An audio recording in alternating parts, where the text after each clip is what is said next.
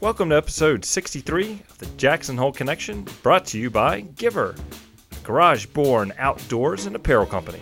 Please visit the jacksonholeconnection.com/giver to learn more. I'm Stephan Abrams, your host today. I believe if you desire a truly fulfilling life, both personally and professionally, then you must be willing to find a connection with people outside of your everyday circle of influence, which is why I created the Jackson Hole Connection podcast.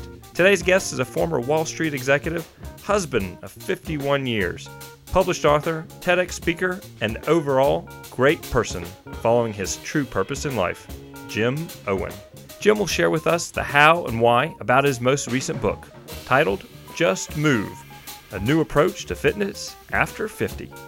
Jim was inspired to write this book due to his own health status at the age of 70, and it was not looking so good at the time. Jim is also the author of the fabulous book Cowboy Ethics, What Wall Street Can Learn from the Code of the West, and he's the creator of the top 10 principles which make up the Code of the West. As Jim said, everyone needs a code to live by. Now find yours. Doctors say you got the body of a 60-year-old man. I said, well, I guess that's good. I don't know. What old man are you talking about, you know? Well, you probably stay super healthy and active. I don't know. Which is I do super all important. I can do, Stephan. That's all you can do. All you can do is what you can do. That's right. Good for you, Jim. You're an inspiration to us all for sure. Well, would you tell my wife that, because she questions that sometimes. I'm gonna stay out of that business because I have a wife of my own. Yeah, we just had our 51st anniversary. Can you believe that? Ooh, congratulations! I know, two little kids from Kentucky. Who would have thought? Anyway, life is good, you know. When you make it good, it's good, and you're lucky, and we've been lucky so far. Well, I think part of the luck is what we all do and the mindset that we live our life by, because we do have influence on how life turns out. And if we are negative in life and we can't see that there's always going to be something better if we invest in ourselves and the people around us, then it's going to be an alternative route where it just seems like you're never going to get ahead. And it's always woe me, woe me. Stephan, I never hear people talk about this. And this is one of the most important messages you can tell your audience. It's a mindset. You can say, you know, glass is half empty or the glass is half full. And all I can say is people who have a less than positive attitude, I don't think live as long. And I know they sure as hell don't have as good a life. I know that from my experience. And you can affect your life. I'm sorry to interrupt you. I was going to say you have more experience to validate that than I do. Well, what you say is I never hear this. And most older people, you know, never think about it. I'm not sure why, but they get, you know, they often get depressed, defeated, and give up on life. And then you have other people who may be up in years, but they still feel my best days are ahead. I feel that way. I'm not Pollyannish. I'm not. It's not that. Oh, all in life. No. We've got our own. We have our issues. But I swear I believe in karma, in good karma. I believe in good vibes and good karma. If you send out bad vibes, I honestly believe bad things can happen to you. That's just my belief. If you have good vibes, you attract good luck. That's what I would tell you looking back on my career. Good vibes, good energy, I call it, attracts good people and positive people. That's what I think. So I'm not an expert on any of this stuff. I'm just a guy giving my opinion. So I have no credentials at all. I'm not a gerontologist or not any of that stuff, or a longevity expert. I'm not a doctor at all. I'm just a guy who, at age 70, says, oops, I got to start doing something. Well, you certainly have an expert level, in my opinion, because you are a published author of, 3 books? Cowboy Ethics. 7 books. 7 books. Oh, I'm sorry. I didn't know that. That's right. So 2 books were investment books. One book did real well. I'm going to say 1980, I don't know, it's been so long ago, called The Prudent Investor. Did real well. And then I wrote another book on investing, and then that was my career. And then in 2004, I wrote a book called Cowboy Ethics. I thought we might sell 500 copies. Sold 150,000 copies. I'm as stunned as the next guy. So then I wrote Cowboy Values and wrote a book called The Try. And then came my last book, which is a lot of work, okay, called Just Move. But anyhow, let me know when you want to do the interview, and we can get started and look forward to it. Well, Jim, we're going to actually use some of this that we're talking about probably in the interview. Oh, wonderful. Okay, perfect. We're rolling. We're rolling, baby. No, perfect. I like that. And the great thing about a podcast, I didn't want to give up my good material if it wasn't going to be used, you know. It's all good, baby. Okay, I got it. The great thing about a podcast is we can just edit out something that doesn't need to be in there. Sure. Which I don't see you say anything that we don't need to have in there. So you wait. All right. Well, you are from Kentucky and live in Texas. I'm from Lexington, Kentucky, married to a wonderful, amazing woman from Owensboro, Kentucky. And we've had 51 great years together. Not that we didn't have our ups and downs, but it's been amazing. We're closer now than we were when we got married. That's all I can say. So we're both lucky. Well, I'm sure. What's your wife's name, Jim? Stanya, Stanya, not Stonia, not Sonia. It's Stanya. I think her mom was reading a Russian novel or something. I don't know. I have no idea where the name came from. But she's as pretty as her name. Oh. And the truth be told, she has the charisma in our family. If you ever met her, you say, "How would you get there? Won't you meet this guy?" Like he's nobody. And compared to her, she is charismatic like you wouldn't believe, full of energy, and she's been that way her whole life. Well, I'm sure that you and Stanya have been heavily invested in each other, in yourselves, but also in the institution of marriage, which is an immense amount of work. Oh, boy. Well, somebody once said, falling in love is easy. The hard part is finding somebody who loves you back. And that's kind of the truth. I mean, and so, and today, don't get me started. You'll think I'm an old geezer, yakking on about those, quote, young people. I just look at the statistics and what I read, and it seems today, if you get married, if things don't work out in the first year, well, we're going to go our separate ways. Like, what? What, are you crazy?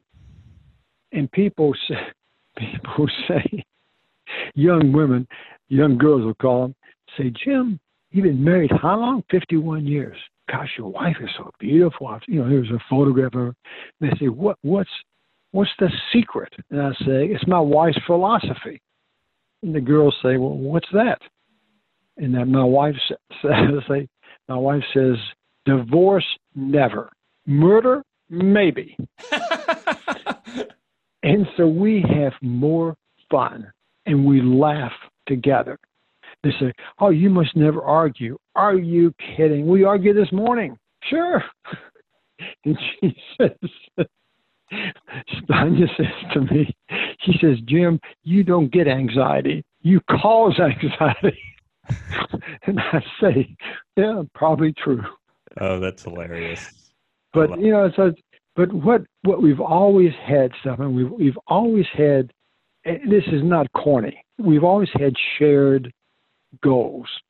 It's not just values, it's the goals. We've always had that. And that's, to be honest about, that's a big part of what's kept us together. And we both are kind of, goal-oriented as a couple.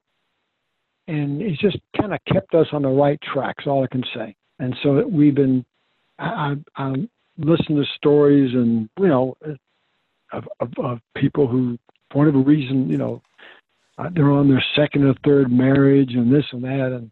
And oftentimes when you really get down to it, they didn't really have the goals together.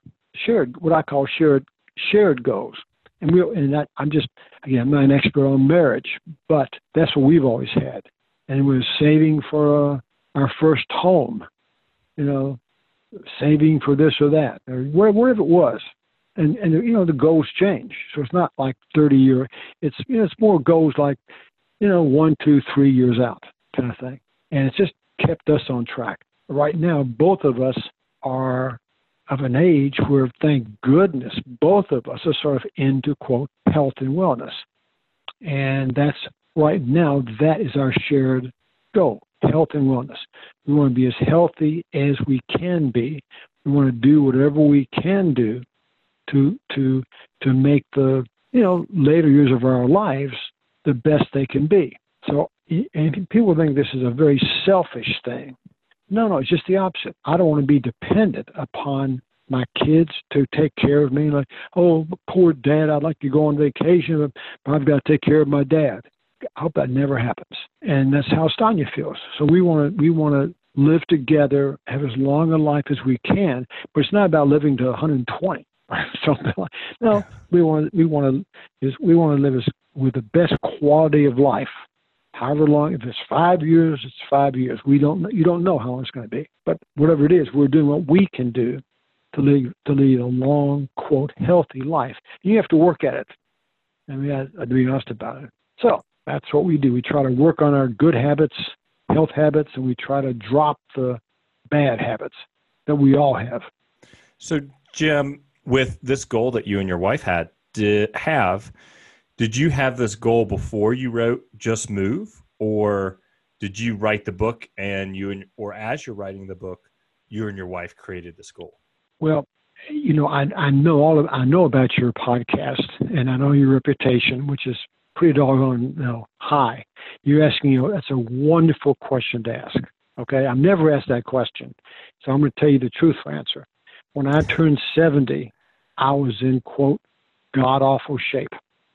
I'm talking about chronic lower back pain. And it's not the same as being stiff in the morning.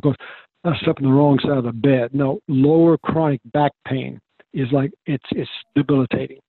And I spent my share of days literally on the bathroom floor, like and that kind of stuff. Both knees were shot. My right rotator cuff was frozen, and this is when I turned 70. And I wasn't obese. I was probably 20 pounds, maybe 25 pounds overweight. But Stephan, the worst part was this is when I turned 70. I looked in the mirror on my 70th birthday, and the worst part was low energy.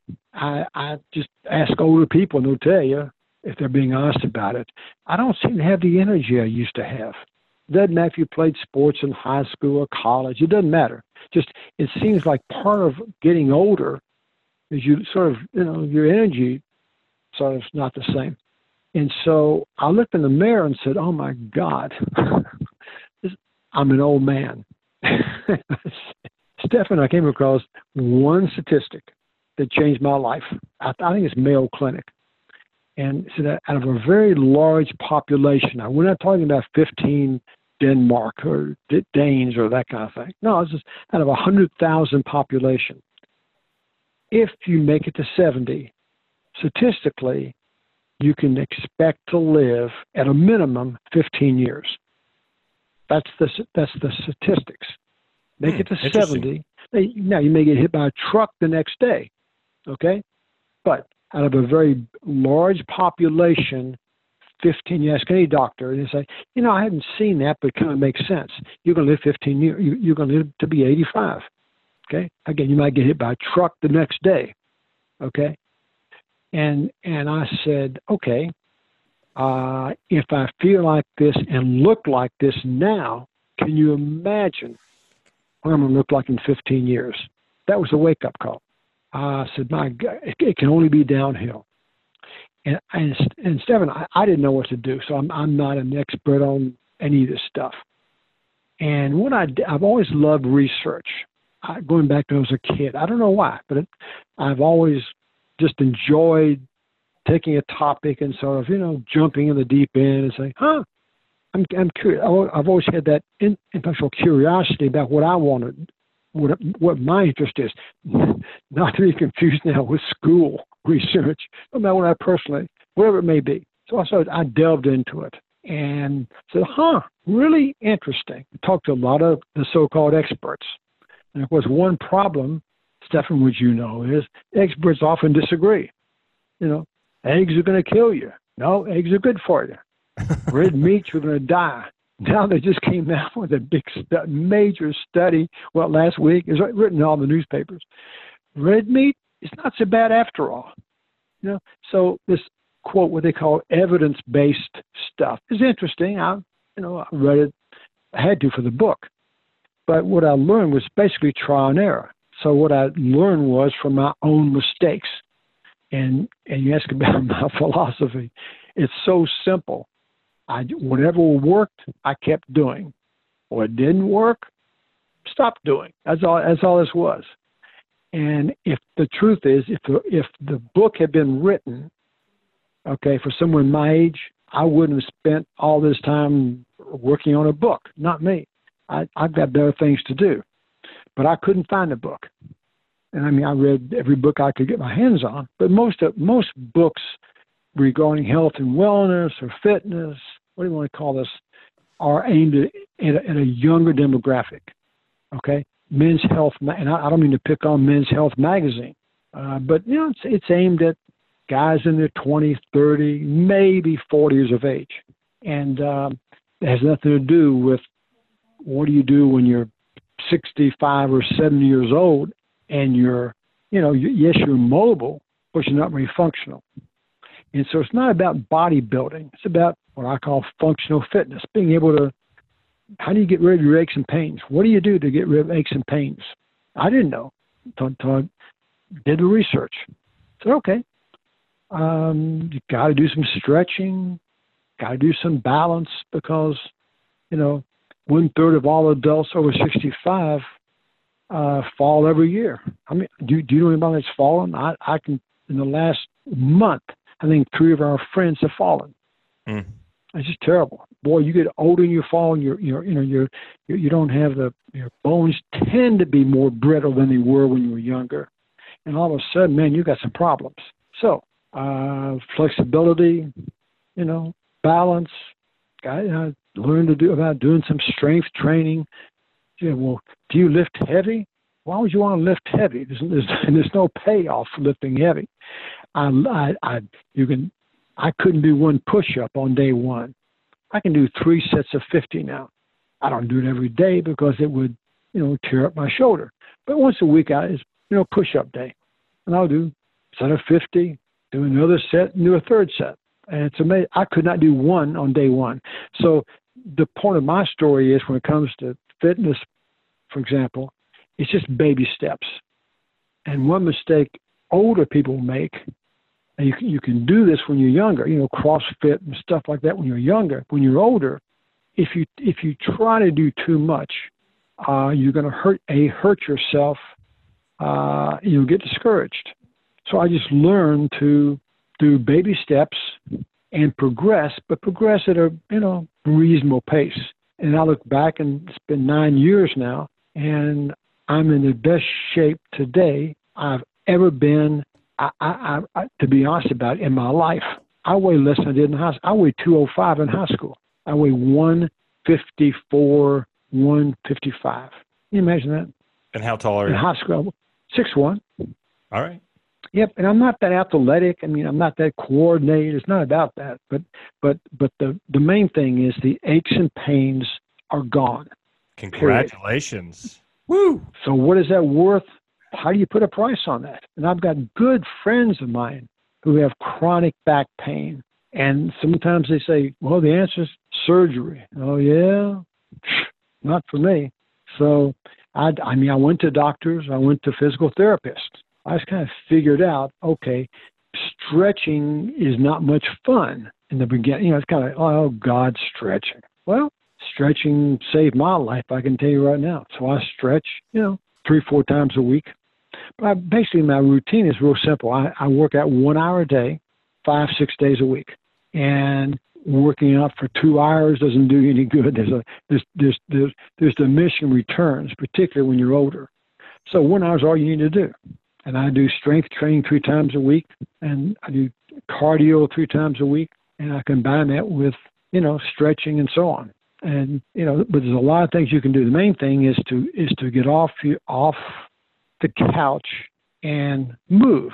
And that's why the book is called Just Move. And so my message to your audience is, whether you're 70, and that's how old I was now. Jim, do you have any certifications? Absolutely. I was a certified couch potato. That's it. That's the only one I've got. I'm not a gerontologist. I know nothing about this other stuff. I don't pretend I'm not an MD, but I was a couch potato. And when you look at the statistics, it's very sobering. And I don't mean to get on a downer with you and your audience, but here they are. Okay, the average adult sits between 8 and 11 hours a day. Mm-hmm. So between riding in a car, looking at the computer, working at a computer, watching TV, even maybe reading a book, 8 to 11 hours a day. That's and a lot. Is it ever? So then you wonder, why do you have lower back pain? Well, a primary reason is you're sitting too darn much. As I've often said, your favorite couch is not your friend. You got to move. I'm not saying you have to lift heavy weights. You can walk, you can bicycle, you can swim, you can do all kinds of physical, but you've got to go from a sedentary lifestyle. That was my lifestyle. I was sedentary. Okay, riding on planes, eating late night dinners with clients, that kind of stuff. Okay, so I'm too busy. I had every excuse in the world. Until I turned 70 and said, no more excuses. I've got to do something, or I'm going to be. And I could see myself in a wheelchair with a walker, and so I said, that's not for me. So that's when I got this. I said, okay, and I don't even call it fitness. I call it health and wellness. I want to feel better, and also I like to look younger. I mean, nothing wrong with that. And all I can say is I feel better, and I look younger than I did, 10 years ago. I know people who are 60 who look and act like they're 80. And I know people who are 80 who look and act like they're 60, move like they're 60. I said, I want to be in that second group.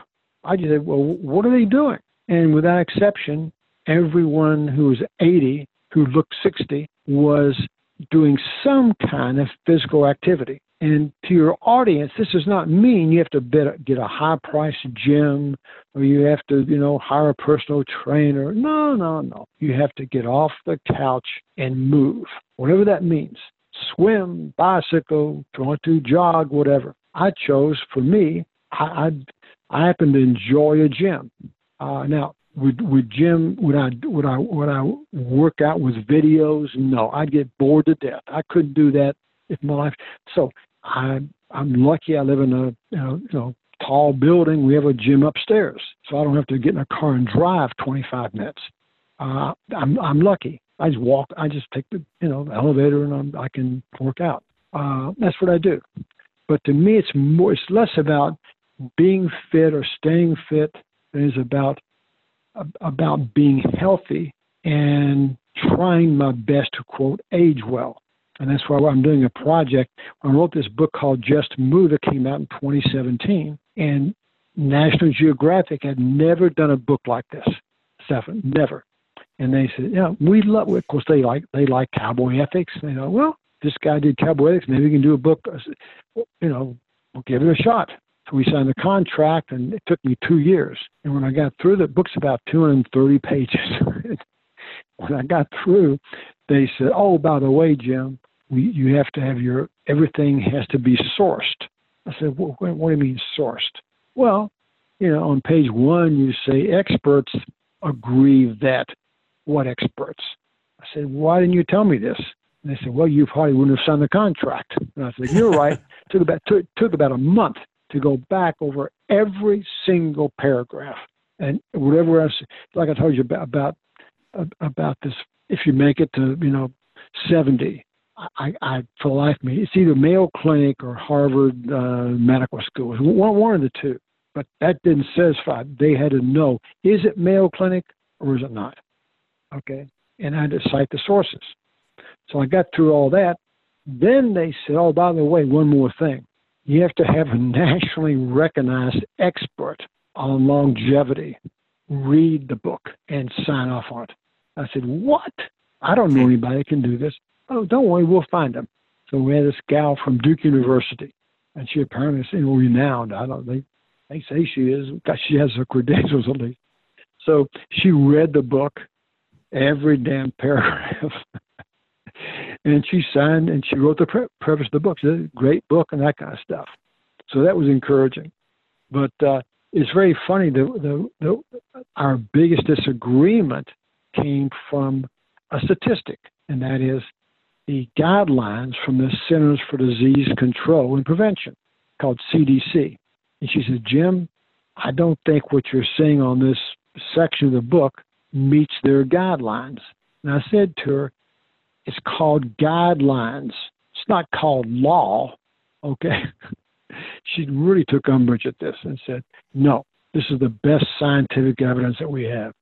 And I said, I will do it, but I guarantee you they're going to change this in, a year or two. And so I take it with a grain of salt, all the scientific stuff. I mean, it's important. You have to know that. But basically, I'm more interested in the practical, what works, what doesn't work. That's kind of what I'm into. That's just my nature. I'm not an quote theoretical academic person. And if you tie yourself too much to that, what you'll see on a very consistent basis is where the experts say one thing today is gospel, and then a year goes by, and they say just the opposite. And I see it all the time. So anyway, I'm just practical in what I do. But the book came out, and now I'm working on I have a project. I'm doing a 30-minute documentary film. And I know your eyes are going to glaze over. Documentary film. Jim's gone Hollywood. Well, I've done 2 documentaries before. One won a very nice award. This is called Code of the West, Alive and Well in Wyoming in 2010. And this is based on the book Cowboy Ethics. And I'm proud to say, as a result of that documentary, the state of Wyoming adopted the code, my take on the Code of the West as the official code of the state of Wyoming. Is that cool or is that cool? I think it's so awesome. As far as we know, Wyoming is the only state that has a code. It's signed, the governor signed it into law. Now, you're not going to go to jail if you don't do it. It's aspirational. Live each day with courage. Take pride in your work. So in this case, what we're doing, my partner is a guy named Jim Havey, and I've known Jim for over 30 years. He's out of Denver, where we used to live in the old days. And Jim is a remarkable guy. He's a cinematographer. He's won 4, not one, but 4 Emmys. And, so he's my partner. I'm the producer. And that just means I raise the money, I hire the people, I find the people who we're going to shoot. But Jim's the cameraman. So it's Jim's genius that makes these documentaries, not what I do.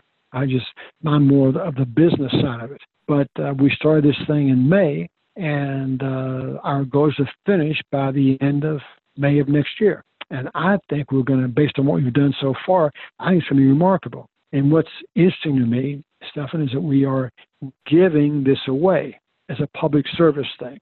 We're not charging, $4.95 or something. No, we're just going, hey, we're going to find sponsors and give it away. So if you're a YMCA, if you're old folks home or a senior living center, or whatever it may be, we're more than, if the Rotary Club wants to show it, that's fine. Here it is. Take it with our blessing. And so I think it's going to be a real great public service. Just a couple of quick statistics on this. And I find this fascinating myself. Okay. There are 100 million people over the age of 50 in this country. It's 99 million plus. Okay, but let's call it 100 million. Stephen, would you believe 70%? That is 70 million people have one or more chronic health conditions. Now that is a statistic that no one argues with. Oh, I Imagine believe this. Now, we say chronic. Well, what does that mean? High blood pressure, heart issues, cancer, that kind of stuff. We're not talking about measles or polio. That's non-communicable as opposed to communicable diseases. And so what's interesting about this is that 75%, and that's not my number, but these are good numbers, are related to lifestyle choices. Mm-hmm. So let me give you an example. If a woman who's 49 years of age, God forbid, gets breast cancer, and the doctor finds out she's been smoking, she's been drinking, maybe to excess, does not exercise at all, and could be, some kind of opiate type stuff, okay? Why? And so there's also, because of her personality, there's a lot of anxiety in her life. Why would anybody be surprised that she has breast cancer? That shouldn't be a surprise. And that's what we're talking about. It's lifestyle related. So let's say she goes to the doctor, and the doctor says, well, I've got some bad news. You're going to live maybe another 2 or 3 years. You should have come to me, earlier before it got this far. And she says, thank you, doctor. She goes home, and she all of a sudden says, okay, I'm going to stop smoking. I'm going to start exercising. I'm going to get off these damn, opiates or whatever you want to call them, drugs, whatever. And I'm going to try and really, work on my getting better.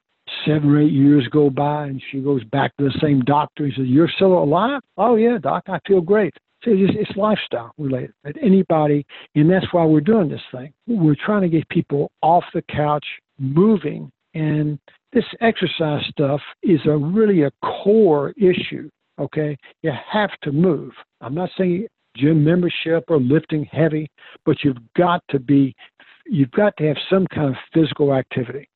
Okay. Also, you've got to be aware, mindful of what you put in your mouth. Now, I'm not saying never have a piece of chocolate cake or something. No, not a fanatic, just moderation. But you can't just stuff yourself with double cheeseburgers and French fries and milkshakes and say, well, gee, I'm overweight. Well, I'm not surprised. Surprise. Right? Surprise, yeah. And so the another one that once you kind of go down this path, this is why I call what we're doing, Stephan, is really not. I don't even call it fitness. I call it just health and wellness. Is what I call it.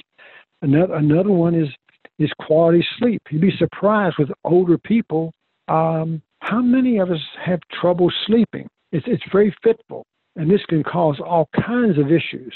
And so, just what can you do maybe you need to go to bed at the same time every night. Maybe you need to, get the extra half hour of rest. Maybe you need to take a break from the computer. And maybe you need to shut off the TV, before, that kind of stuff. Okay. Another one is what I call limiting stress. We all have stress today. If you don't, you're just sitting in a dark room somewhere. Just if you read the newspapers, it's enough to give you stress today. We know that. So whether it's what's happening with China or the stock market or whatever it may be, political, breakdown, whatever it may be, we're all feeling stress. So you got to do something to help, address that stress level, which can really cause a lot of bodily harm.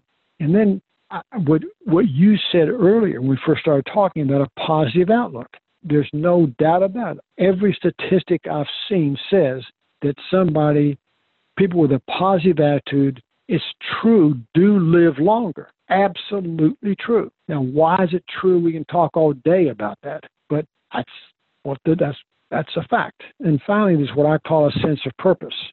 And that's not the same as having a goal. A sense of purpose is why you get out of bed in the morning. It's how you want to be remembered, when you pass away. It's what matters most in your life. And I'm lucky I've been able to find a purpose after I retired, and it was cowboy ethics. And I literally gave 300. I stopped counting how many talks I gave after 300. I was giving, 30, 35 talks a year on cowboy ethics for about 10 years. And I paid the price. That's what happened. I'm not whining. I'm just, that's what happened. So now my purpose is this, the art of aging well. And I'm just determined to get this message out, and that's why I appreciate you taking your time to talk to me, because I don't have any other way of getting this message out. It's just to say it's not about selling books. You don't need to buy the book unless you want to. But I mean that's not part of the. I'm not selling protein powder. I'm not a celebrity, trying to sell off my name. No, I'm just an ordinary guy that said we've got a problem in this country, and we've got to address it. Everyone talks about how do we pay for insurance, okay? That's the conversation. Whether you're Democrat or Republican, how are we going to pay for it? How come nobody is talking about prevention? Nobody. What can each of us do so that we don't get sick? That's right. I'm interviewing a doctor here in Austin for this little film. And he said, Jim, doctors don't make money when you're healthy. He said, hospitals don't make money unless you're sick. And he said, there's a perverse incentive with this whole health thing. And so he's big on prevention. And he said, I feel like something like an oddball, like what's wrong with this guy? Because there's not as much money in prevention as there would be in some specialty, like dermatology or that kind of stuff. And so I'm big on prevention. Do each of us bear some responsibility for our own well-being? And I think the answer has to be yes, or we're going to go bankrupt as a country. So each year we spend $3 trillion plus on health. Okay, that's the number, $3 trillion plus. How much do we spend on prevention? I don't know. It's not very much, I can tell you that. So the doctors don't do it, hospitals don't do it, but that's got to change. So I think it's up to the individual to say, I'm going to do what I can do. I'm not going to rely upon medication. I'm going to try to eat better, try to sleep better, try to keep my stress, down to a reasonable level. I'm going to start doing some kind of exercise, and that's not lifting heavy weights, or it's not bodybuilding. It's just functional fitness. So Jim, let me ask you cardio. Let me ask you this question. Sorry to interrupt you, but No. I love what you just said. Each of us has to bear a responsibility of our well-being. And I so agree with that. And I love the fact that you've written this book and what your goal is here. Your book is to help people. How do you think you will help people understand they have to change their mentality and their perspective on life, which is about taking responsibility? Well, here again, this is why you have such a highly respected podcast. Let's be honest about it, okay? Because you know how to, when you're talking to me or somebody else on a very different topic, you kind of cut to the chase, okay? What you're asking me is the most important question. Let me give you what my answer is, okay? Everybody thinks the answer is information. If we just give people information, they're going to do this. The answer is no, they're not. There's information galore out there. So if you think that handing somebody a 50-page scholarly report saying, here's why you need to exercise or whatever, no one's going to read it. It's a great fire starter. That's a great, thank you. I'm going to use that, great fire. I like it, great fire starter. So I'm going to go back to cowboy ethics, okay? I believe you can inspire people. I believe it in my heart. You can inspire by making an emotional connection with people. Now, I would like to say that this book is so fabulous. I don't think the book itself can do it. No, the book's something that, you might get a copy out of the library, but to do that, to make that emotional connection, I think you do it through film. And that's why we're doing the documentary. When you see people who are 80 years old, who say, exercise, not for me. I'm not a gym rat, never was in my life. But I had cancer. And that's in the first second that we just shot this. I had cancer. And I went to this guy and I feel so much better now that I'm now working out 3 times a week. And we filmed her. And her outlook on life is incredibly positive. She had cancer. She said, I've lost 35 pounds. She's eating better. And so you might say, let me get this right. She is 73 years old. That's what she says. African-American woman. Okay? And this is not some slim model who's 28 years old. No, we're not talking about Paltrow and somebody who's, young and thin. No, we're talking about some normal person who, from a very modest background. You say, well, if she can do it, anybody can do it. Sure, anybody can do it. So we're filming not social people who say, well, I go to $1,000 a month gym and I've got shoes that cost $250 and I've got a trainer. I've got 3 personal trainers. We're talking about ordinary people, what they can do. And I'm convinced you can inspire people. And that's what we're doing. We're filming ordinary people who can tell a story. See, that's what you're doing. You're a storyteller. And that's what we're telling, a story with film, which I think is more powerful than any book can be as far as affecting change. So how do you change people? Not easy. It's hard to do because it's hard to change habits. That's what we're talking about.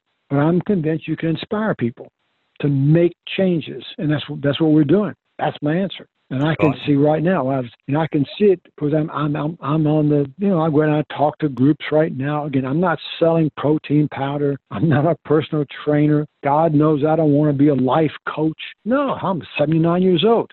I just have a passion for what I'm doing and spreading. I'm just a message spreader. That's all I am. For whatever reason, I say, this I can do. A lot of things I can't do. But by golly, I can get on my feet and talk about this stuff. And people say, I love Jim's, the passion he has. I love the fact that, where he came from. I'm not athletic. I didn't, I led in football, but they gave it to me because I was a bench warmer. Tried. I just wasn't that coordinated or that quick. Okay. I wish I had been, but I wasn't. Well, I do what I can do. Yeah. You're certainly helping change the world.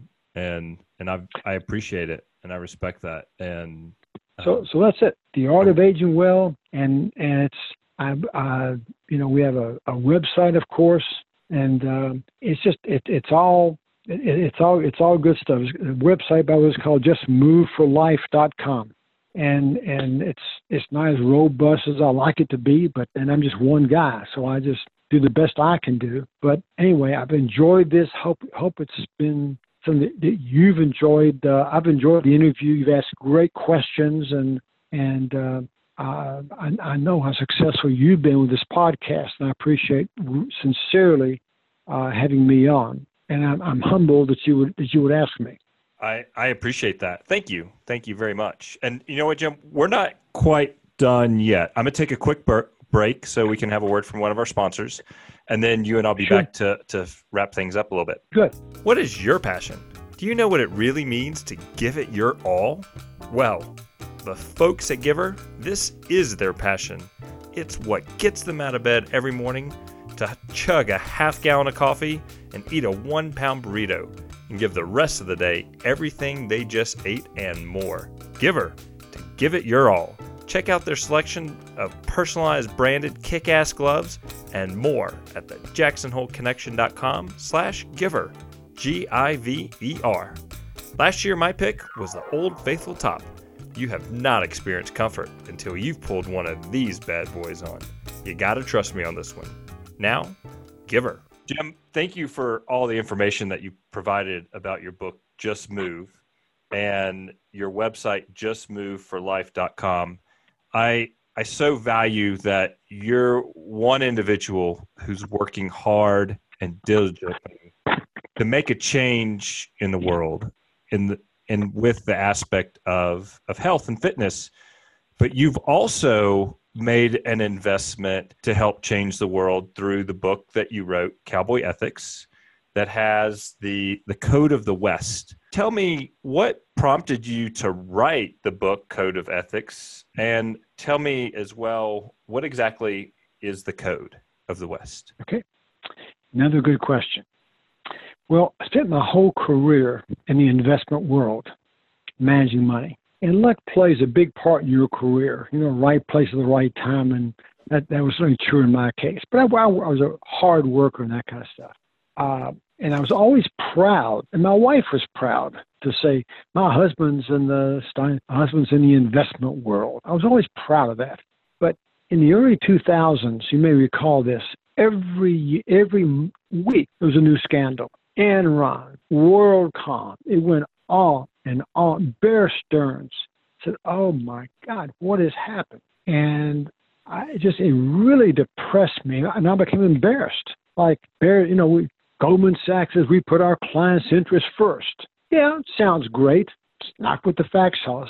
And so the conflicts of interest, the sheer greed. And if somebody said, I'm starving and I'm going to steal a loaf of bread to feed my hungry child, that's one thing. But what if you have $100 million net worth and you're still doing stuff that's illegal? I mean, I never could understand why somebody would do that. Okay, doesn't make sense. And one reason is that the lawyers. The lawyers say, well, technically it's not legal, but I would argue maybe it's not quite illegal. Either way, it's not the right thing to do. And that's kind of, at the end of the day, that's what it was. Maybe you're not going to go to jail, but we all know, it's not the right thing to do. Okay. And so I said, what can I do? I'm just one guy. But I've always believed in the power of one. In my whole life, that one person can make a difference and can actually start a movement. I've always thought that was true. You can laugh and say, you're so naive, or yeah, maybe. I always thought that. So I said, I'm gonna do, what can I do? So I'd written a couple of books. One did real well, as I told you. And about that time, I saw a movie called Open Range. Maybe you've seen it. Maybe you haven't seen it. Oh, I have. I know Kevin. Yeah, I know Kevin Costner. Not that we're big buddies, but Kevin lived in Santa Barbara at the time, and that's where Kevin lived. I know Kevin. And Bob Duvall and Kevin Costner. I thought it was an outstanding movie. But something about that movie literally changed my life. And it took me back to my childhood. And there was something about black hats and white hats, good guys, bad guys, and it seemed like a simpler life. And you knew who the bad guys were. Today, you often don't know. Okay? Who can you trust today? And so I grew up in Lexington, Kentucky with Roy Rogers and Gene Autry. And to show you how dumb I was as a kid, I didn't know they were actors. I thought they were real cowboys. I mean, what did I know? I never met a cowboy. But I know how they made me feel. And they just sort of became a role model, if you will. And I never met them. I just thought, wow. And there's something about that. Now, I was one of those little kids, 8 years old, went to Saturday matinees. I think I spent 25 cents to get in, and we saw two. I think there were 30-minute reels. Never a real plot. Just Roy rising to town, and I was a woman with a worried look on her face. Roy, there's a bad guy at the end of town. And he would say, don't worry, ma'am, I'll take care of it. Okay? 30 minutes later, the guy rides out of town. Everybody's clapping. Come back, Roy. I thought, gee, can you imagine how that would feel to have people clap when you come back, come back. So it got me thinking about the Code of the West. When I found out that the Code of the West, every cowboy, every cowgirl, knew what it was never written down. So every cowboy, Oklahoma, Texas, Idaho, Montana, Arizona, they all knew what it was. I said, how does that work? Never written down, but they know they know it. And when I found this out, I said, Now some guys, you're going to say, Jim, I have some bad news, buddy. A guy named Zane Grey wrote a book called Code of the West. Sure, I read it 4 or 5 times. He never said what the code was. He said, cowboys live by a code. So I spent roughly a year doing research. Again, I love research. So did you talk to any cowboys or ranchers? No, actually I didn't. You ride and rope yourself? Nope. I don't like horses myself. Do you wear a hat and boots? Nope. I'm just This is the iconic cowboy. And so I read easily 100 Western books, and I watched 25 of the classic Western movies. I've seen them. My wife is sick of seeing these things. Lonesome Dove, Red River. I've seen them all a dozen times. Okay? I still see them. And out of this research came my take on the Code of the West. So I call this 10 principles to live by. Number 1, live each day with courage. This does not say be brave. This does not say have courage. There's a nuance to each of these, and it's the order that they're in. I can't explain how I got the order. It just took a lot of work. That's all I can say. Okay, it was the hardest part of the book was the code itself. Live with courage. So there's a single mom with 2 children living in Denver. Who finds time to help with homework, and she's holding down 2 jobs. Do you call that courage? I do. Okay. So we're not talking about being a cowboy. We're talking about living with courage, living with cancer. And every day somebody says, "Gee, Jim, how you doing?" I feel great. It's going to be a great day. So I mean, it's that positivity when you have every reason to say, "Please feel sorry for me." That's courage. Take pride in your work. And what's fascinating is the cowboy and cowgirl take great pride in very modest jobs. This is absolutely true. Okay, it's not riding and roping and shooting Indians and that kind of stuff at all. Very modest. Pushing cattle is not particularly exciting. I have done that, by the way, since I wrote the book. But it's a simple job, but somebody's got to do it. Going out and in the middle of winter, okay, when it's below zero, and you're saving a stranded calf. But these guys take great pride in that. Always finish what you start. Well, cowboys hated quitters almost as much as they hated cowards. They wouldn't tolerate quitters. And so you got to always finish what you start. Do what has to be done. We know what that means. I mean, everybody, you do this, I do this. There are times when you say, I don't feel like it. I don't feel like doing an interview, but I've got to do it. I've got to roll my sleeves up and gut this thing out. That's what that means. Do what has to be done. And this is part of life when you're older. Be tough but fair. And this is one of my favorite ones because it's not saying, I'm a pushover. It just says, if we have a disagreement, let's leave the lawyers out of it. If I listen to your side of the story, would you pay me the respect of listening to my side of the story? And then I'm hoping to meet you halfway. You will not believe how important this thing can be to your life if you let it. So if I get into a disagreement about anything, I don't care what it is. I say, I'm not going to take advantage of you. I'm going to meet you halfway. I promise. I do not trying to get the best of you. So that's where it's called win-win-win. Okay? Make a promise, keep it. And that's that old cowboy handshake. And this is absolutely true. This is not just something in the movies. A cowboy gives his handshake. It's as good as a contract. I believe that's true. And I try to live my life that way. When I make a promise, I'm going to keep it. That's how I choose to live. Ride for the brand. And this is an interesting one. When a cowboy, this is true today, it was true 150 years ago. When a cowboy joins an outfit, he throws his bedroll in the truck wagon. And they still have truck wagons. And would you believe this is true? In certain parts of Texas, they still, do the old cowboy stuff. And not helicopters, but actually have truck wagons, and the guys go out on horseback. And as long as a cowboy collects a paycheck, meager as it may be, and it's pretty meager, believe me, he gives his total loyalty to the outfit. And when I talk to the Wall Street guys, even today, they always say, "Well, Jim, what if the outfit doesn't reciprocate?" Well, cowboy gets his bedroll, gets back on his pony, heads on down the trail. Okay, so this ride for the brand simply says I'm riding for whatever outfit. That can be what you're doing with your podcast. That's your brand.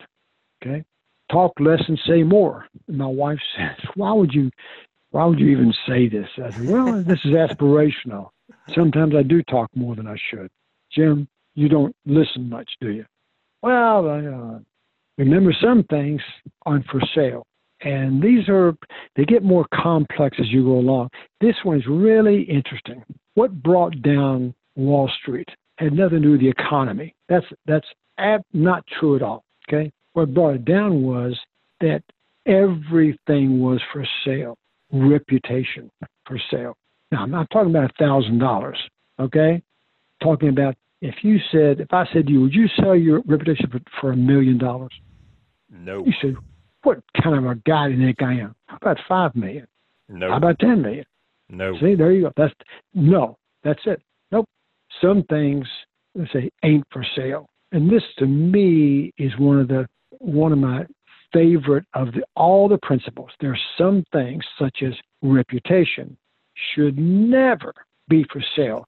The truth is, what brought down Wall Street, what brought down the banks, what created the whole financial crisis that just wiped out so many people was the fact that, quote, everything was for sale. Sure, guys knew what they were doing. You think they didn't know they were peddling junk? Come on. Of course they knew, because you're smart guys. Didn't matter.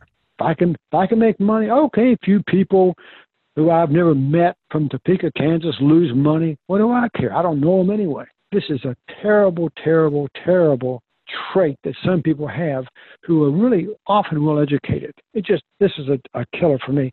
And finally, it's know where to draw the line. And I got this out of my favorite Western movie, Lonesome Dove, when the great Texas Ranger, went to the wrong side, and he said, "Gus, I didn't shoot anybody," but Gus said, "But you rode with them, and they killed people. You crossed the line." And he said, "Gus, I didn't see any line." I didn't see any line.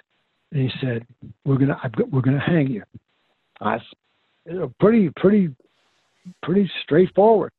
And that was his old friend, too. I didn't see a line. Yeah, I didn't see the line. That's what he said. It was a great line. And he said, "Gus, we're going to hang you." So what did the guy do?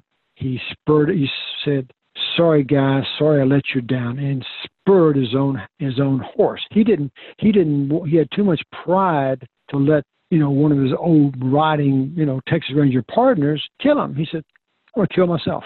It's pretty brutal. But that's know where to draw the line. You've got to know where to draw. Here's where I draw the line, period. And we need more people to say that today. And just, whether you're Republican, Democrat, whatever you are, and you don't just say the words, you actually mean it. Okay. And so I need to say one last thing about cowboy ethics. This is not a book about cowboys. The cowboy is only a construct. Okay. It's a book about self-discovery. So I tell people, I'm not suggesting that you embrace the 10 principles. I'm saying use the 10 principles as a springboard, okay, as a information source, whatever you want to say, to look inside yourself and say, what do I stand for? What values define who I am? So it's really self-discovery. The cowboy's a construct. That's all this is. It's a great construct, and we all need heroes. You tell me, what heroes do we have today in this country? Oh, I got it. Politicians. Oh, really? You think they're heroes? Okay. People of the cloth. Oh, my God. I mean, just one by one, people who we thought were heroes proved to be, let's just say, less than that. The last thing I want to tell your audience about this whole 10 principles and Code of the West, and I didn't know this, okay, when I wrote the book, but somebody wrote me a long letter. I've had an amazing number of emails and letters. You wouldn't believe if I told you some of the people who've written me. And they said, "Jim, every culture does have heroes. Knights of the Round Table." Now, is that true or not? We don't know. Is it true or not? We like to think it's true. Musketeers, the ninjas, the samurai, the Vikings. And he said the common thread is all of these cultures, including the American cowboy, live by a code. And the codes are very similar. I didn't know this. So they have to do with loyalty, honor, courage. I never even thought about this. But it is funny how this Code of the West is not that much different than the samurai code. It's honor, loyalty, I find it fascinating. But we all need that. So one of the problems today, and the reason why we're so messed up, is the kids today. I learned these things around the dining room table with mom and dad. Today, both parents are working. Kid comes home, there's nobody there. And I do a lot of work with the Boys and Girls Clubs and 4-H and FFA. If you just heard some of the stories about, well, mom didn't come home last night, and that's why I didn't get any breakfast. Well, who's your dad? My dad's in jail. Or I don't know who my dad is. It's heartbreaking how so many kids are from broken families today. And we do a lot of work through my foundation. It's called the Center for Cowboy Ethics and Leadership. It's a 501c3. And when I say we do work, I don't myself run the programs. We provide content. So we're very tight with, for example, the Boys and Girls Clubs. And we can show you statistically we have reached 65,000 plus kids through this cowboy ethics stuff. And it's amazing. High school, middle school, even elementary school. It's amazing.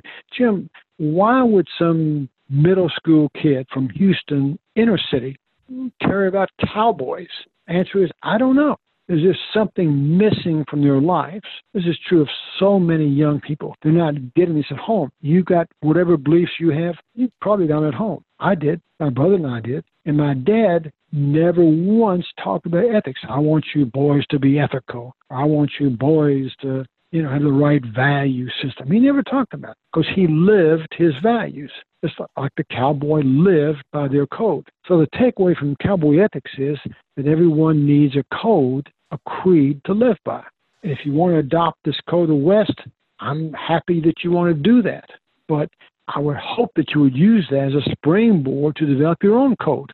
Develop a family code. What does our family stand for? What values define who we are? There's no right or wrong to it. Nobody's going to judge you. Jim is not going to say that didn't make any sense. No, I have my own values. You've got your values. What's happened is, and I'm going to close. I've talked way too much. I'm sorry to do this to you. But what's happened is in this country, and one reason why we're so divided, is that we have confused personal values and societal values. Okay? Personal values are abortion, gun control, just for example, okay? Immigration. These are personal values. You're not going to change my mind about gun control. I'm not going to change your mind about it. Nope, not going to happen. It's like the North and South in the Civil War. But can we agree that there are some shared values, okay, that we can agree upon? Do you agree with me that we should live each day with courage? It's either yes or no. Yes, okay. So that's why I wrote this thing. I, in my heart, believe that these 10 values, 10 principles can help to unite us as a country and maybe even heal us at a time when the country is so divided. I believe it's true. Now, I'm not saying it has to be these 10, okay? But for whatever reason, people from the president's cabinet have ordered the book from me. They've asked me to sign something or other. People have given away the book. You just wouldn't believe. Arnold Schwarzenegger. It's a long, long list. Navy SEALs. I've spoken to the West Point students. The FBI Academy, by the way, uses cowboy ethics. It's amazing. And I'm just a content guy. That's all I do is write content. And I think like you do, that content is valuable. I've never, ever said, oh, this is just like a blogger. No. To write a book, to do what you do, this takes a lot of work and thought, and that's why it's valuable. I love it. I so appreciate you explaining the background behind the book, but also diving into, the construct versus, what the book is really about. And I am so aligned with your vision. I'm with you right there for sure. Thank you, Jim. Well, you've done it seriously. I heard about you, and I did my own checking out, just like anybody would. Okay, and it's not that my time is that valuable, but I just want to make sure that it came back loud and clear. Okay, that you have a voice, and that what you do, that you're providing a real value to people that follow you and listen to you. I mean, what else can you do in life except that? So I think it's a higher calling.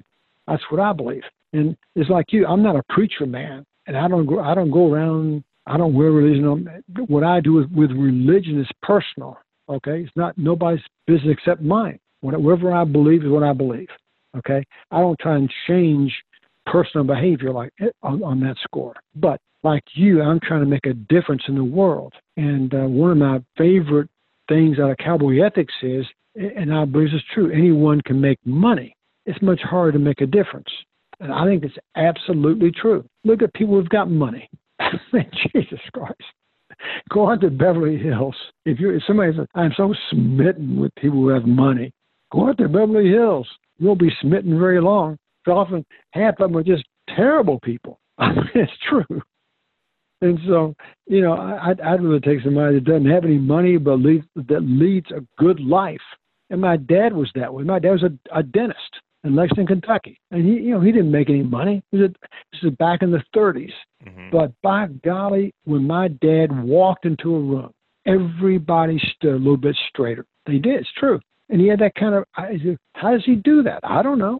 He just walks into the room. There's something about my dad that, and to this day, he passed away years and years ago. My brother, Charlie, older than me by 2 years, we both talk about and think about our dad all the time. Like, what a role model. How lucky were we to have a role model like our dad? Because not everybody does. And this is why I personally felt so strongly, what can I do to help some child who's struggling, who doesn't have a parent like you or me? What can I do to help that child? And that's what this is. That's what drives me with cowboy ethics. This I can do. I can say I can make a difference in some young child's life who's struggling, and that's why I do that. Now I'm trying to make a difference in people's lives. Because if I was 45 or 50, I wouldn't have written this book, Just Moved.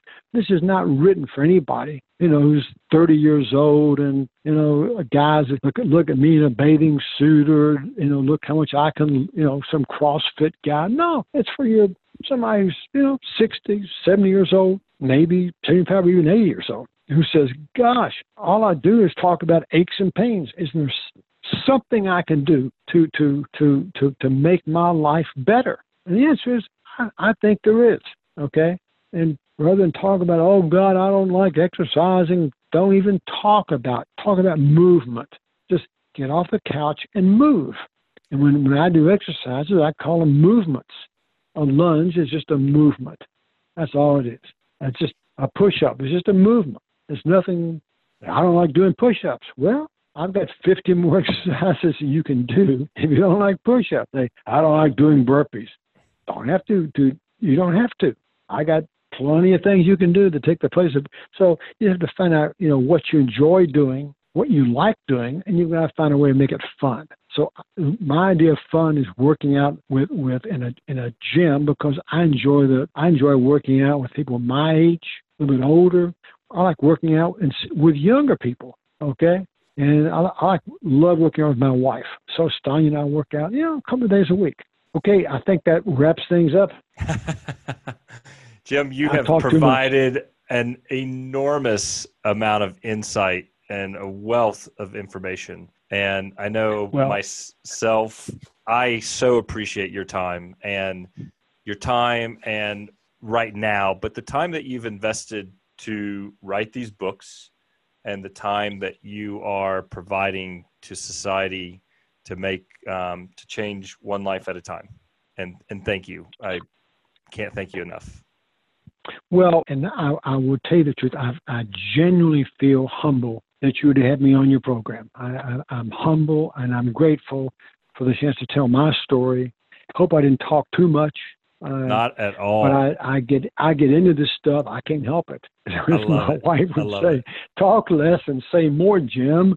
I love it. Well, I can't help it. Thanks, Megan. I hope this works with your audience, and I cannot thank you enough, and I genuinely enjoyed it. Indeed. Well, you take care, Jim, and everybody should go to your websites, justmoveforlife.com or cowboyethics.org. See the work that you're doing, buy your books so you can continue doing some more great work, and so everybody who's reading those books can do some great work in their communities as well. Jim, have Thanks. a wonderful day. Thanks. Thank you, sir. God bless. Thanks. Thank you, sir. Bye-bye. To learn more about Jim and the Center for Cowboy Ethics and Leadership, please visit the jacksonholeconnection.com, episode number 63. I do love hearing from my listeners and subscribers, so if you have feedback, suggestions, send an email to me, connect@jacksonholeconnection.com. And please remember to visit giver.com, that's GIVER.com, to see what is happening in their world. I could not create this podcast without the support of my wife, Laura, my editor, Michael Morey, my musical director, Luke Taylor, and my marketing guru, Tana Hoffman. I sure hope you've enjoyed this episode, and I look forward to seeing you back for the next episode of the Jackson Hole Connection.